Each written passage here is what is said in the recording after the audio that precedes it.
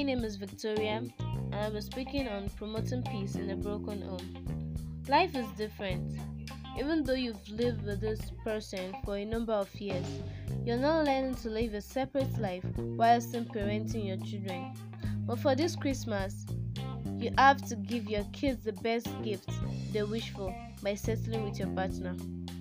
There may be things your partner has been doing that you totally don't agree with, but you have to figure out how to work within the boundaries of a new relationship while always considering what would be in the best interest of your kids, of course.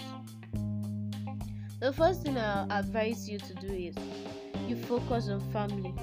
You set expectations, you keep the lines of communication. You always have hard talks with your kids, have hard talk with your partner.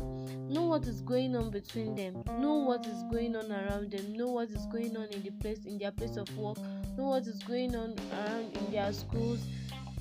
Just have a personal relationship with them. In quote open, establish boundaries and set aside time to be together as a family. Another thing I would advise is to throw perfection out of the window. You can never be a perfectionist. Throw that perfectionist out. It isn't all about living together, it's more about the best you can under difficult circumstances. You have to stand for each other, stay with each other through difficult times. When things are easy, when things are difficult, you have to stand together. You can always ask for help from your friends, your neighbors, your colleagues, they are often really very ready to help you during your difficult times. So you learn how to stay with your partner when things go wrong. Another thing is you take one day at a time. After you've put your plans together, don't get overwhelmed by this big picture. This transition time can be very challenging. Having a plan in place will help you bring some order into your life and also help you keep your cool when things don't go as planned. You can't lose it when things don't go as planned. You keep the children out of the middle. An old African proverb says, when two elephants fight, it is the grass that suffers. Your children are those grasses. So when you put your child in the middle and you and your partner are fighting, it is your children that will suffer.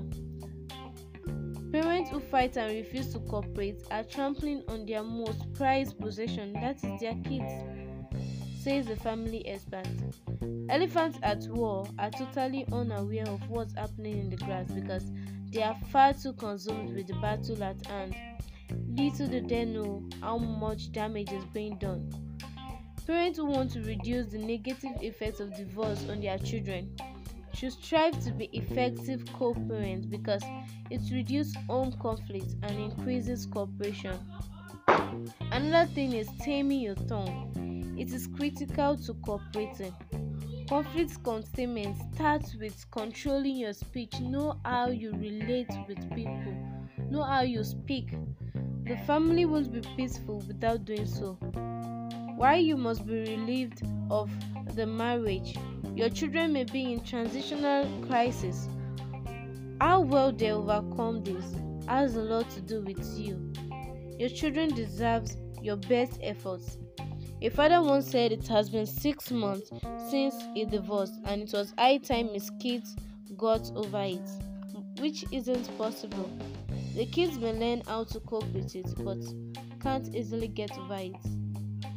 I don't even think the kids can get over it.